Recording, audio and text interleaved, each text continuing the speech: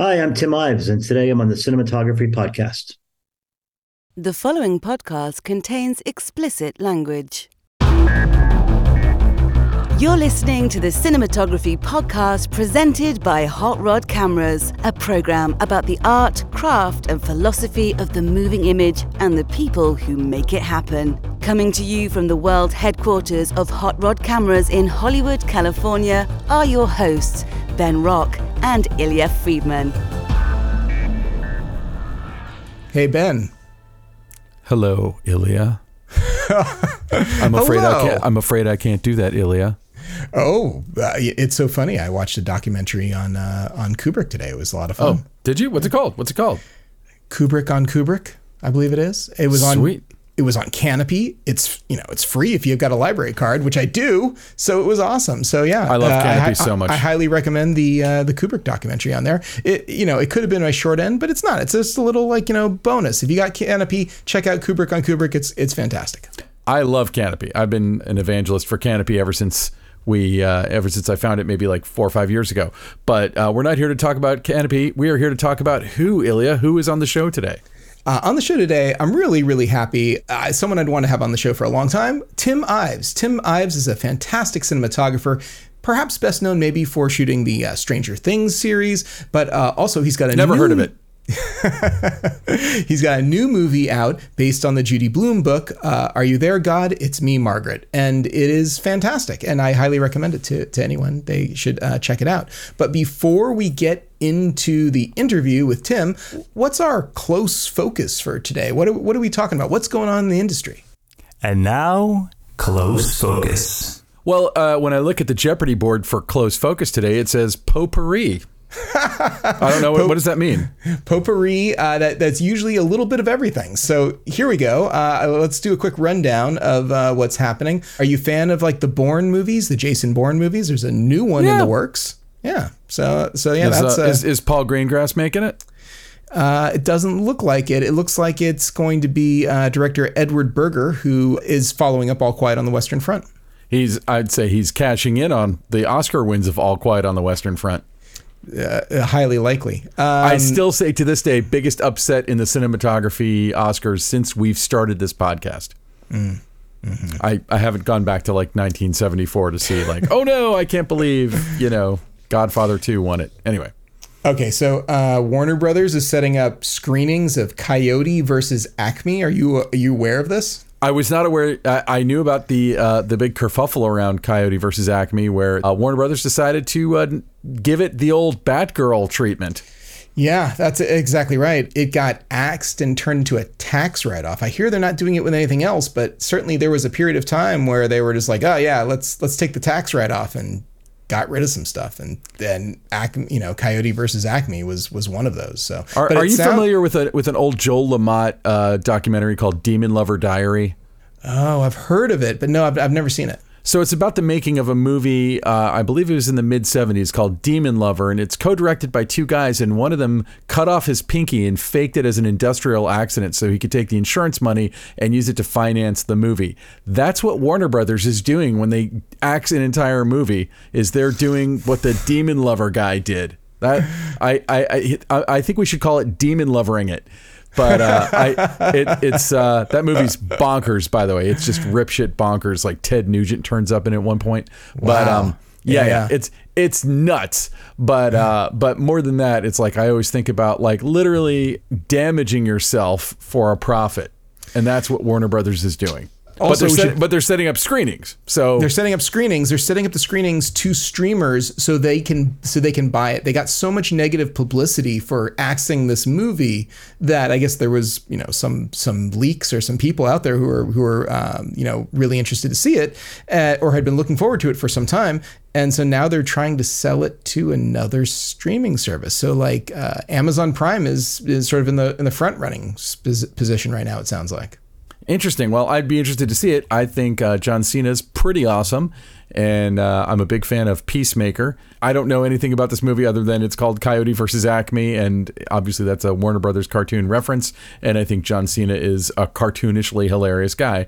So, based on that, I would be interested to watch a trailer and know more, and I think it is freaking idiotic that Warner would would try and bury an entire movie. And I still think that they should release Batgirl. You know, there have been a lot of bad superhero movies and or superhero movies that have underperformed, I should say. The Flash famously underperformed. But I think that if they released Batgirl, you know, even if they just released it straight to streaming, I think people would want to see it.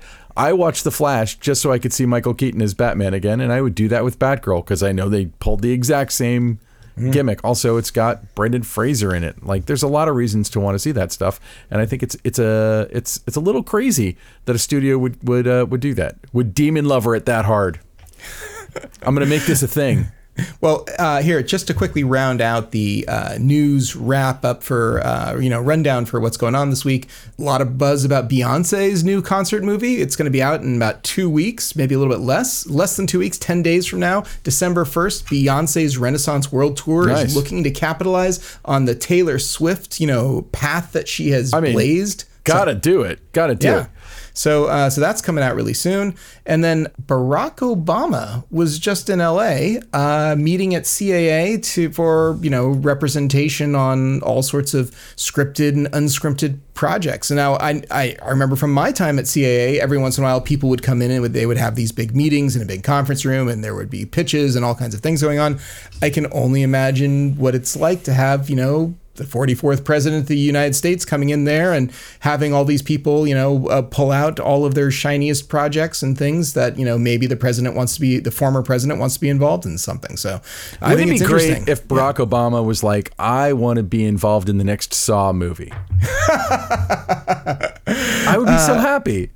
I know that would make you happy. I'm gonna say that it's unlikely. I think it's quite unlikely. Yeah, that's true. Although I remember some years ago, there was a spy thriller, CIA, FBI spy thriller book that he recommended. It wouldn't surprise me if he got involved with something that was about political intrigue and espionage. That seems like it's all very much in his wheelhouse. So that sounds like fun.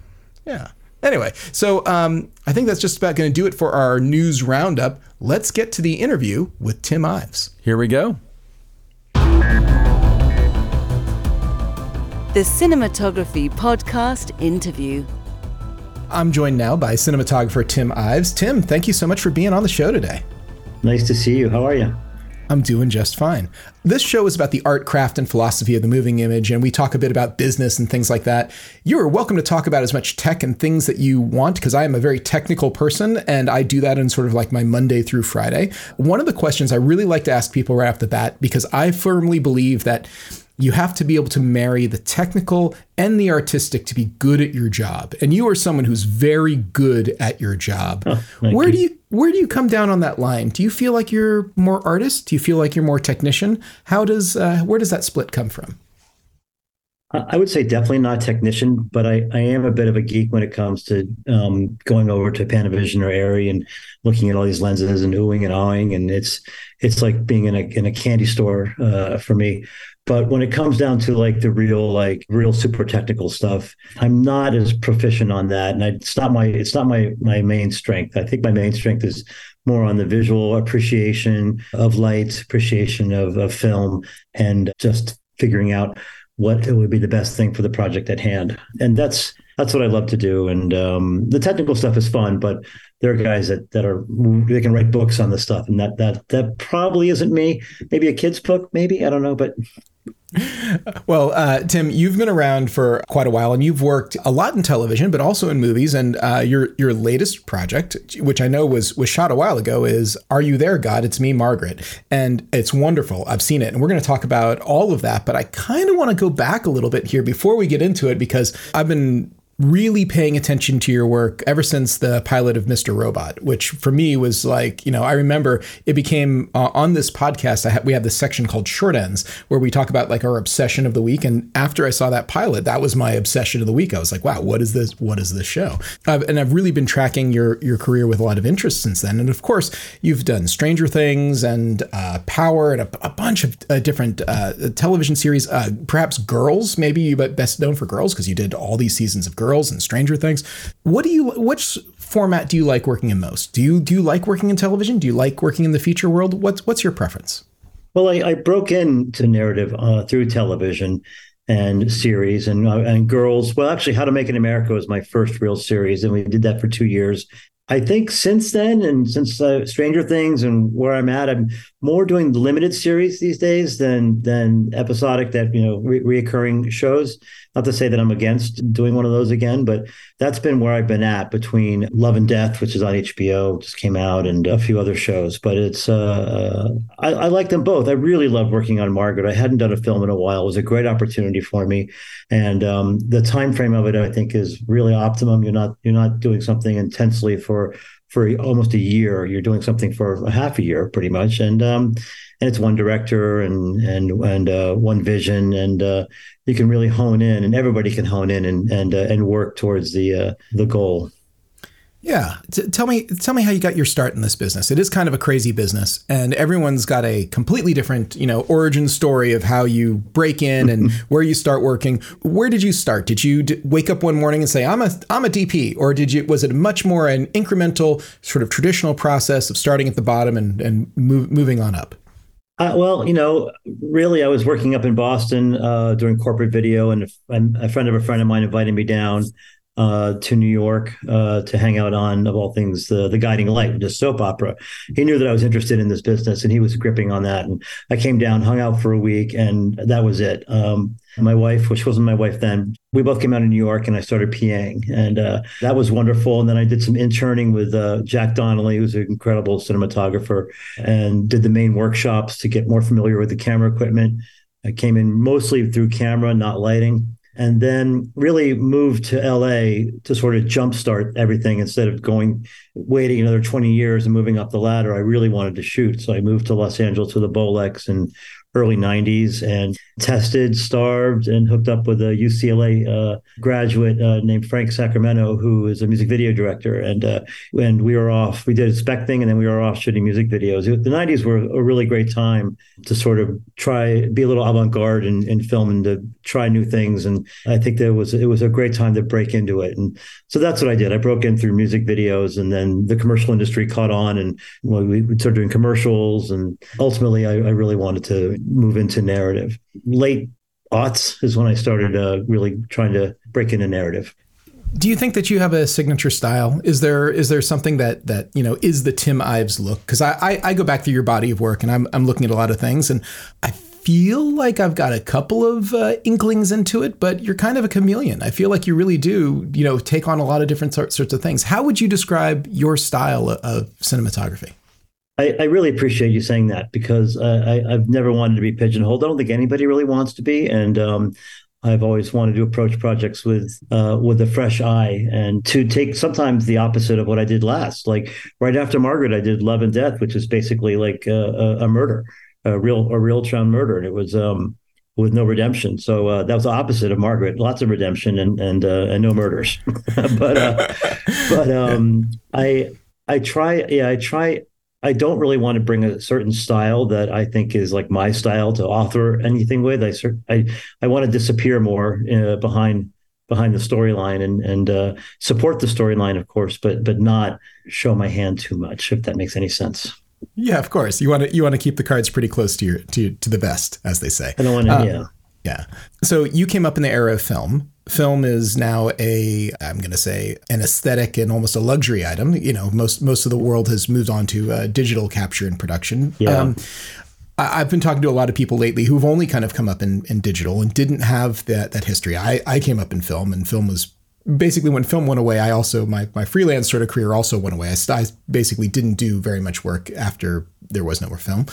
My question for you is, did that change the way that you work? Did it change the way that you light? Did it change your approach? Having this one particular medium fading to the background, did you find you had to reinvent yourself? Did it make any impact on your life whatsoever? Some people, it's really easy for them to do that. What was it like for you? Well, initially, the video, when it was all switching over, we didn't have the greatest equipment to work with and the greatest technology. It wasn't like film, and we missed it sorely. And I think since then, obviously, it's gotten pretty incredible. And I've felt a responsibility as somebody who came up through film to sort of keep things looking as much as like film as humanly possible. That softness and that non-clinical thing that we love, and the roll-off, the focus, and so more selective focus, and keeping my eye with that film look. So it wasn't that hard. I mean, also the support behind it. You have digital technicians helping you. Now you have monitors that are really, calibrated, and or you're looking at what you're getting, and it's helpful that way for sure. But at first I was very nervous about it, and I really lamented the loss of film. And but then, I embraced it. I was worried that it wasn't going to be good, and if it wasn't going to be good enough, I might have like packed up my bags and started working at McDonald's or something. But it is quite good, and it's gotten better and better, and I certainly enjoy it. And the cameras that Sony and Panavision and Arri Red are all making these days. The sensors are remarkable, and the lenses, new and old, are really fun to sort of play with and fine tune to get the look for whatever project you have coming up. It's pretty fun. How do you approach the visuals of a project that you're working on? Do you have a particular process where you start to visualize what it is that you're working to create? I know it's a collaborative part. You work with directors, you work with production designers and other folks, but how does for you, the journey of words into images take place? I think before I actually arrive to wherever I'm shooting, or if I'm shooting in New York, before I'm actually on the project, I start looking. I've read the script a few times. I start looking at films that have meant a lot to me, that seem like I might be able to draw something from them. And oftentimes I do. And then I bring those to the director. And more often than not, they're the same films that the director has been looking at. So that's the start of it. And then I think we probably talk about light and color first before we talk about camera movement. Some films, the camera moving the whole time, and all over the place and turning around corners, and some are more observational, which I think Margaret is of the latter. So looking at light and color, we then look at photographers. In the case of Margaret, I mean, I don't know if you want to go into that, but I'm ready to get into Margaret. Let's do it. Let's get into Margaret. Right. I loved the movie. It was so much fun to watch. There's some great laugh out loud moments. And of course it's based on, God, I don't even know how old it is. Probably 50-year-old Judy Blume book by this point, or maybe 40 something years. I don't remember the year it was. I think it's 1970, I think, is when Judy put it out. Yeah. So 53 years old or something like that. Anyway, I loved it. I thought it was great. Tell me how you came to the project. How did this land on your doorstep? Well, I got to think back. It's been about 3 years since I actually got the first phone call, but I got a call from my agent, like it usually happens, and they were interested in me because I'd worked with kids, and they probably checked around, and it seemed like maybe I had the right temperament for it. And then the funny thing was, Kelly Freeman Craig was the director of it, and we had just watched Edge of 17, which was her previous film. Not because I had an opportunity to work with her, but we just happened to watch it because I kind of love all those kind of films, and I really loved Edge of 17. So then when I put the two and two together, this is the same person, and I'm like, okay, well, this karmically, or something's happening in the universe that I'm getting called for this. So I really got to pay attention to this, and we just hit it off on the phone. Jim Brooks is a legendary producer who is part of it, and he was with us every day, and remarkable human being. But Kelly's enthusiasm and love and commitment to this film was very inspiring, and I latched onto that right away. I mean, this is a person who really was not going to screw this movie up, and be true to Judy and respect Judy, and she did that all the way through. And we had a really fun process in figuring out what it is, what the look of the movie is going to be.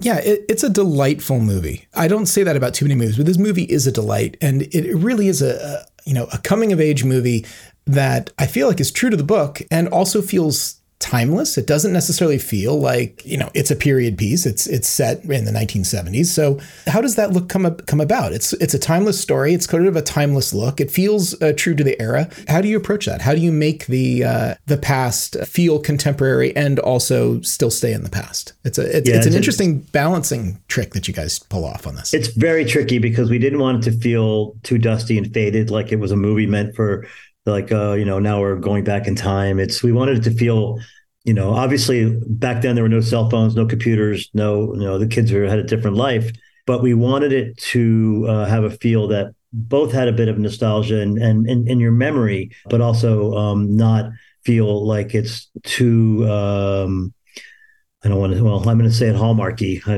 mean, just so overly sentimental. Yeah. And Schmaltzy. Kelly and I, yeah. Yeah, and Kelly and it was a great project for me to try to like figure out and get inside her head. What does this want to look like? And I showed her so many things, and she's like, "No, not that, not that, not that, not that." And it was a lot of, she's a writer, so she's full on like she's more of a writer than I think she'll admit to say that she's a visualist. But we found this look, and I'll show you who it's from. This is a photographer who I've loved for years, named Tina Barney, who's a New England photographer from the '80s, and her work, it had a lot of natural light and feels like documentary, but also a little bit kind of studio. Anyway, she's a wonderful photographer, and when we looked at this book together, it was like a eureka moment, and that was it. We found that, and then we started talking about camera movement and the simplicity versus complex, ways of filming, and we were off and running. So the aesthetic really comes from Tina Barney, you said, and it was sort of like your North Star as just sort of like the style that you wanted to embrace. It was a jump off point. Yeah. All these pictures are from the '80s, and it was a jump off point. The look of it had a little bit of amber kind of quality to it, like an old Kodak Gold 100 film. And they also it was lucky for us, the wallpaper and everything was from the '70s and all those pictures too. But it helped us find the color because it felt contemporary, like you were just saying, but also, it didn't feel like it was out of place to say that was 1972. And we didn't really we wanted to say we were 1970, 1971, but we never wanted to really say it in a way that couldn't feel like this could be a more modern time. Yeah, it's a really lovely palette. It's a really lovely of colors of light and of production design going through this. Sometimes sort of softer earth tone pastels, but never like never over the top. It never was like, hey, it screamed, this is 1970 something. It's an interesting, inviting, almost visual, welcoming envelope that I feel like you kind of fall into, where it's like, in my mind, I remember things a bit like what's in Margaret. It's a bit like in this movie. It's not, totally over the top and everything was gold and orange and, and these really very, very specific sort of things that you see, I'd say like turned up to 11 in a lot of other, period type of pieces. Yeah. It feels like, the real world.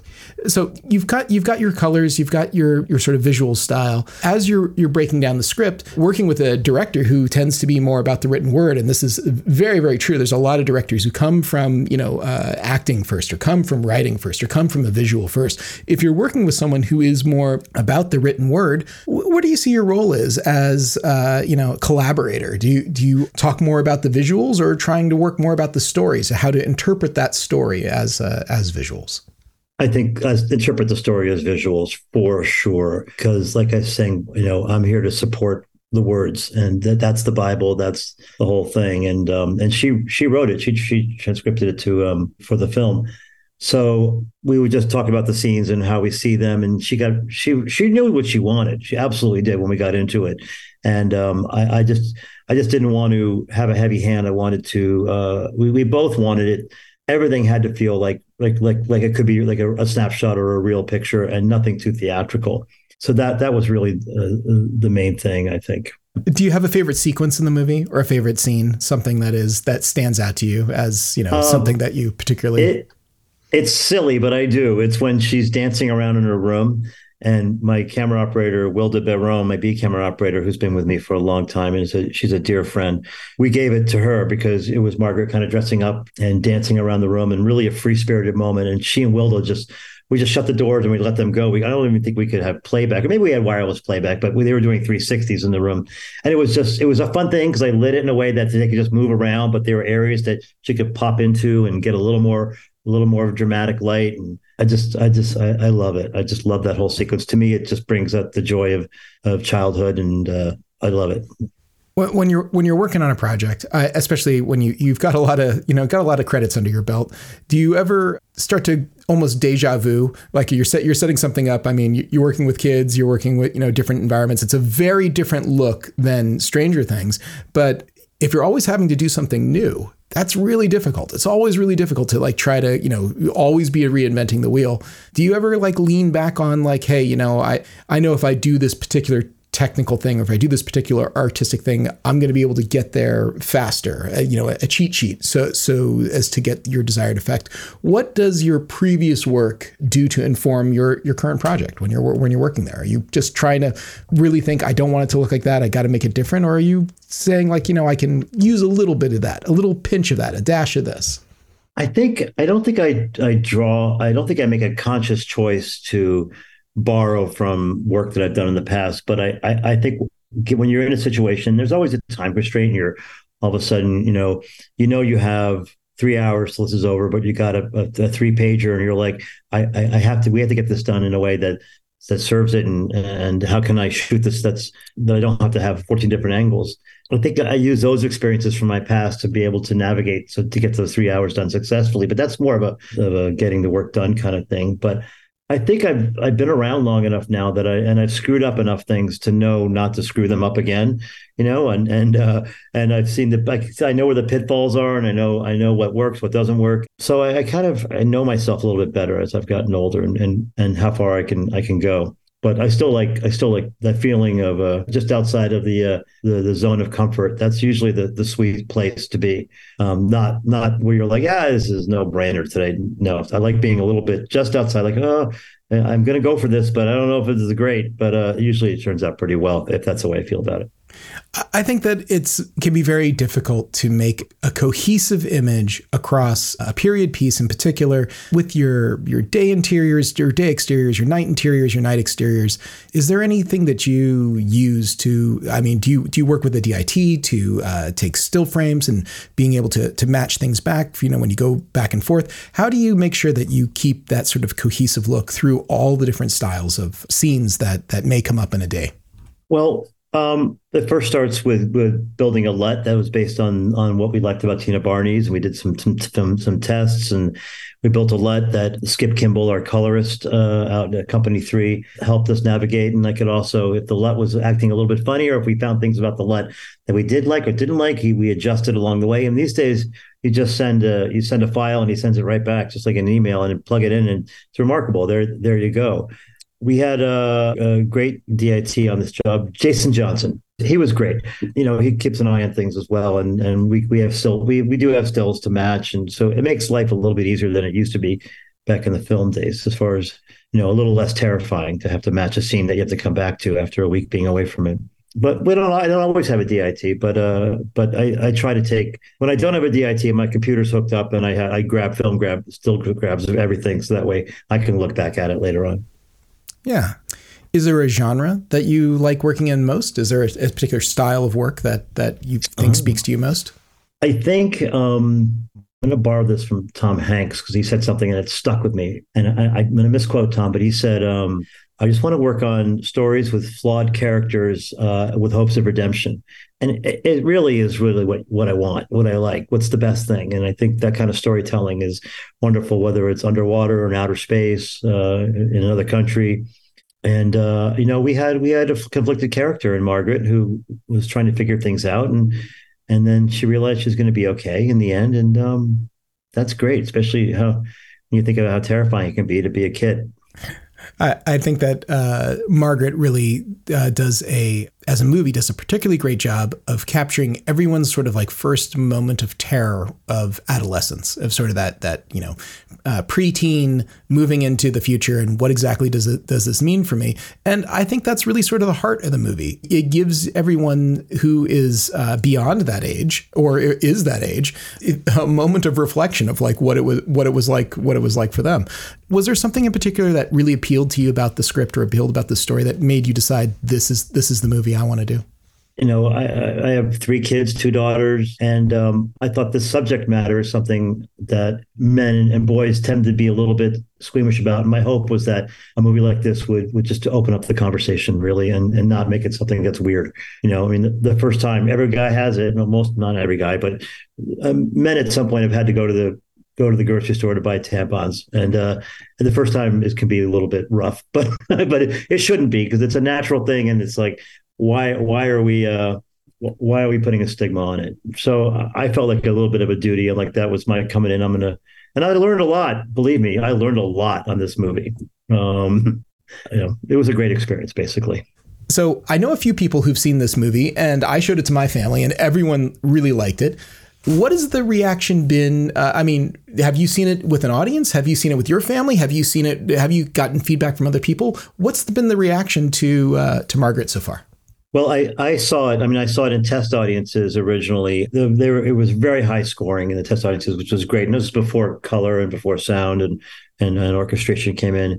So I didn't get to see it in the theater, but my family went, and I have a lot of friends that went and saw it. I was overseas on another project when it came out. But the feedback I've gotten from people I've been working with since then in commercials has been really, really great. And people send me pictures of their daughter on a plane, the blanket at night glued to it. And it's like you can't ask for more than that. And I think ultimately your family is going to tell you if you did a good job or not. And so they're the highest critics I have. And my kids all loved it.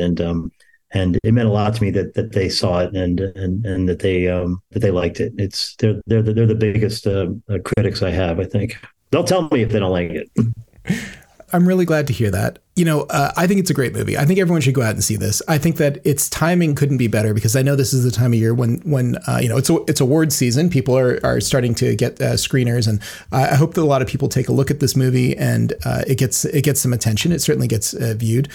Where can people find you online? Or are you online? Do you do any sort of social media? Do you have an official website? If someone wanted to track you down, is there a way for them to see what you're working on besides all of the stuff that they can see in the streaming services and that is out there? Yeah, I have a pretty simple website. It's my name, timives.com, and it has links to basically trailers of things that I've done. So there's that. I have a presence on Instagram where I take my camera out. I do these little photo safaris, and I take a walk and try to get a good picture a day if I can, and throw them up every now and then. But they're not really. They're just really for me and trying to hone my eye and keep busy. And I was in Romania on a show in Spain almost all of last year and a bit of this year, and that gave me a good opportunity to kind of really dive into my still photography as well. But that's just for myself.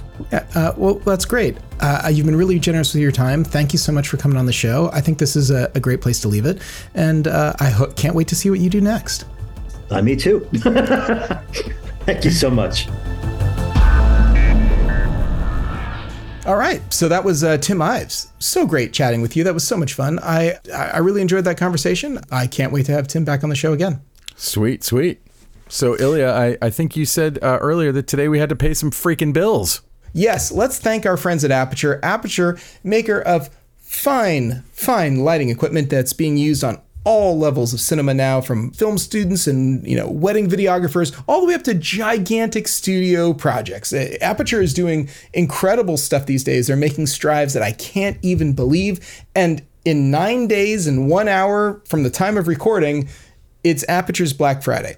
So they're going to have a big sale. And of course, that's also going on through all their dealers. So of course, you can buy them through Hot Rod Cameras. But Aperture's got all kinds of discounts, all kinds of sales. So if you were looking at Aperture products, they've got like a LS600X Pro plus F10 Fresnel and barn door kit, and it's like huge discount bundled savings. If you head over to Hot Rod Cameras, you'll find all of the Aperture stuff that live at that point. Black Friday, this is going to be big Aperture sale. Head to Hot Rod Cameras and stock up on any sort of discounted Aperture sale bundles that are out there.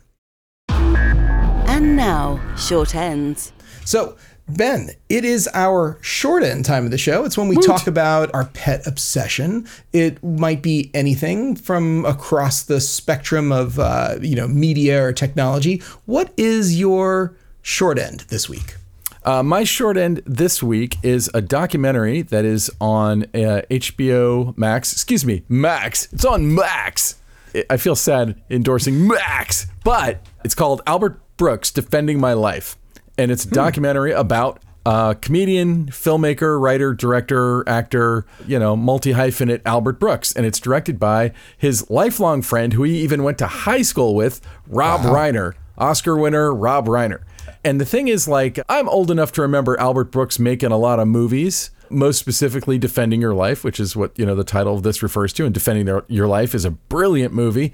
But I honestly didn't really know the origin story of Albert Brooks. I didn't know about what a prolific figure he was on The Tonight Show and Merv Griffin and all these TV shows in the 60s and 70s, et cetera, et cetera. It's really fascinating. It's put together by his really good friend. It's got a lot of great interviews with people like Larry David and Sharon Stone and Jon Stewart, Sarah Silverman. And I just think it's a brilliant piece of work, and I think it's fascinating. And it made me laugh a lot. And the thing is that, like, a lot of times older comedy, Monty Python notwithstanding, like older comedy doesn't always pack the same laugh, doesn't always like get you, but his stuff does, because he was just kind of a surreal absurdist guy who would go do these weird stage acts, and they really are funny. I actually feel like I walked away understanding Andy Kaufman better than I had before, because I never really got Andy Kaufman, and I feel like Andy Kaufman's kind of Albert Brooks if he were mean-spirited. Because they both did kind of a similar kind of like mess with your expectations kind of an act. So anyway, check it out. It's called Albert Brooks Defending My Life, and there's lots of interviews with modern day Albert Brooks. You probably will, like me, suddenly be like, oh, I forgot that he was in Drive. I forgot that he was in Finding Nemo. I forgot he was in Out of Sight. Like, he's just such a talented guy and just kind of disappears into so many things. I remember seeing Defending Your Life all those years ago too. So that sounds cool. I'd totally check that out. No, it's totally worth it. So Ilya, what is your pet obsession this week? Well, it's something I just found out about a couple of days ago, and I haven't had a chance to watch, but I've seen the trailer, and now I've read the reviews, and it's called Scott Pilgrim Takes Off. I don't know how you felt about the Edgar Wright movie Scott Pilgrim, but I thought it was great. Loved. I love, it seems like everything Edgar Wright does. I quote it regularly. Do you really? Wow. Yeah. Okay. So they've basically taken the style of the original source material, the comic books, and turned it into a Netflix 8-part animated series. And it is not the comics. It is not the movie. It is like a reboot. It's like an alternate universe. It's like, I don't know exactly what it is, but the reviews online that I've read have been more or less positive.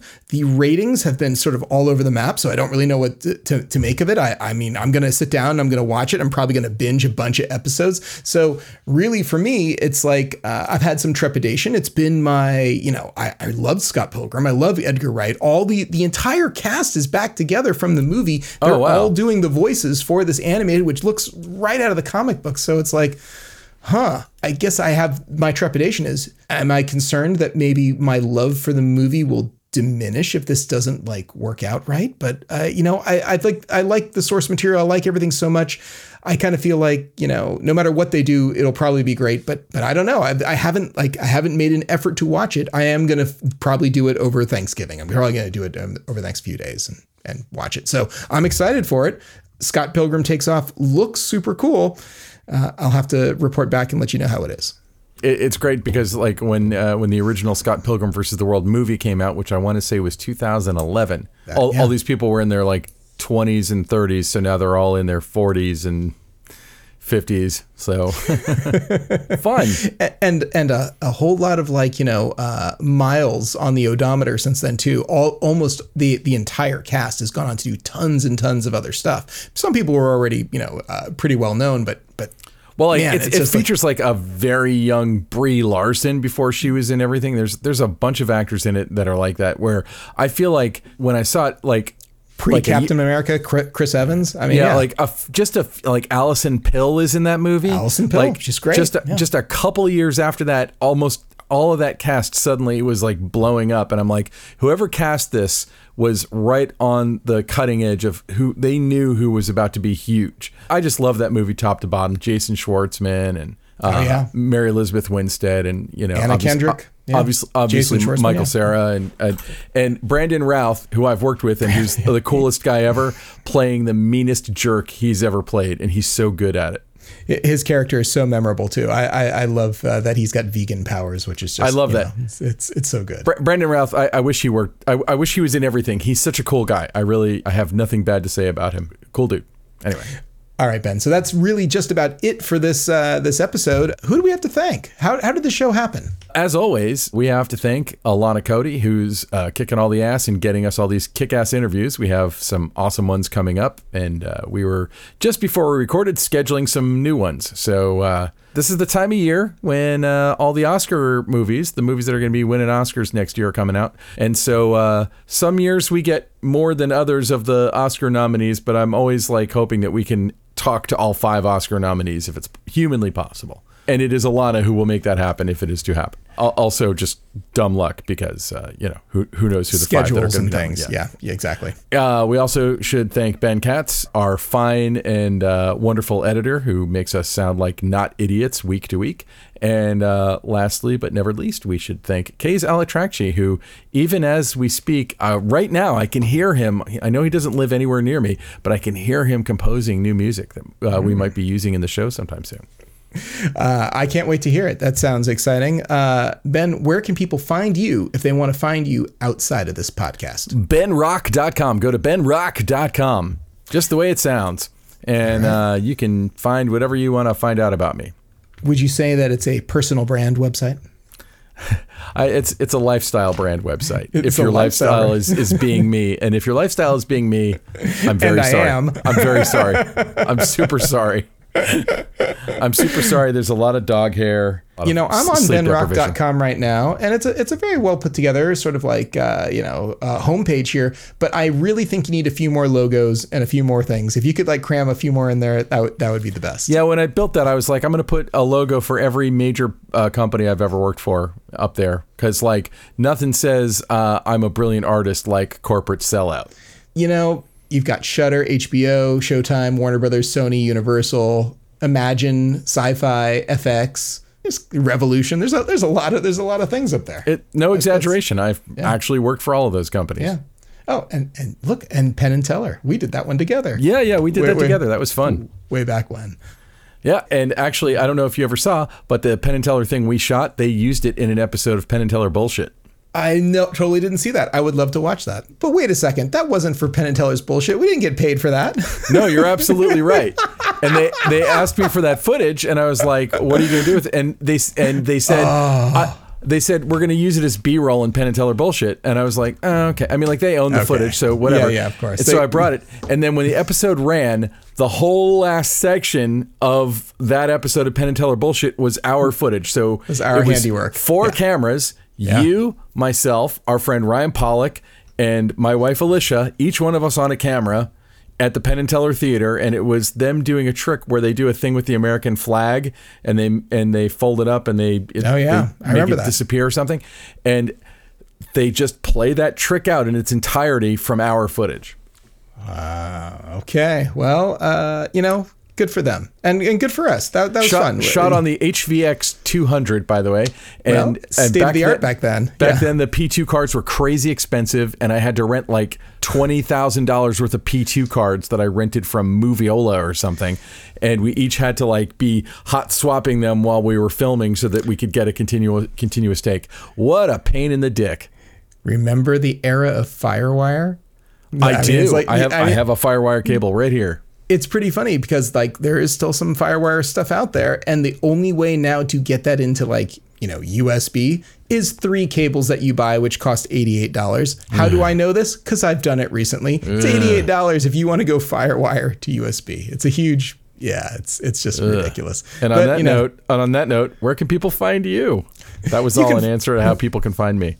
Okay, well, it was worthwhile. Hot Rod Cameras. I'm usually at hotrodcameras.com. Well, a good portion of the time. If I'm not there, they know how to get a hold of me. But if you want to find me, reach out to me through Hot Rod Cameras or, sometimes on LinkedIn. LinkedIn is a good place to reach me too. I find you on LinkedIn all the time, actually. I see your activity on LinkedIn. So. Yeah, I'm pretty much posting the podcast there. Pretty much reminding people like, hey, there's this podcast. You should be listening. So our widely successful podcast. I noticed the numbers are climbing, so, we're going in the right direction. Yay. All right, Elia, you want to take us out? Thanks for watching, listening. Thanks for tuning in. Thanks for consuming our content.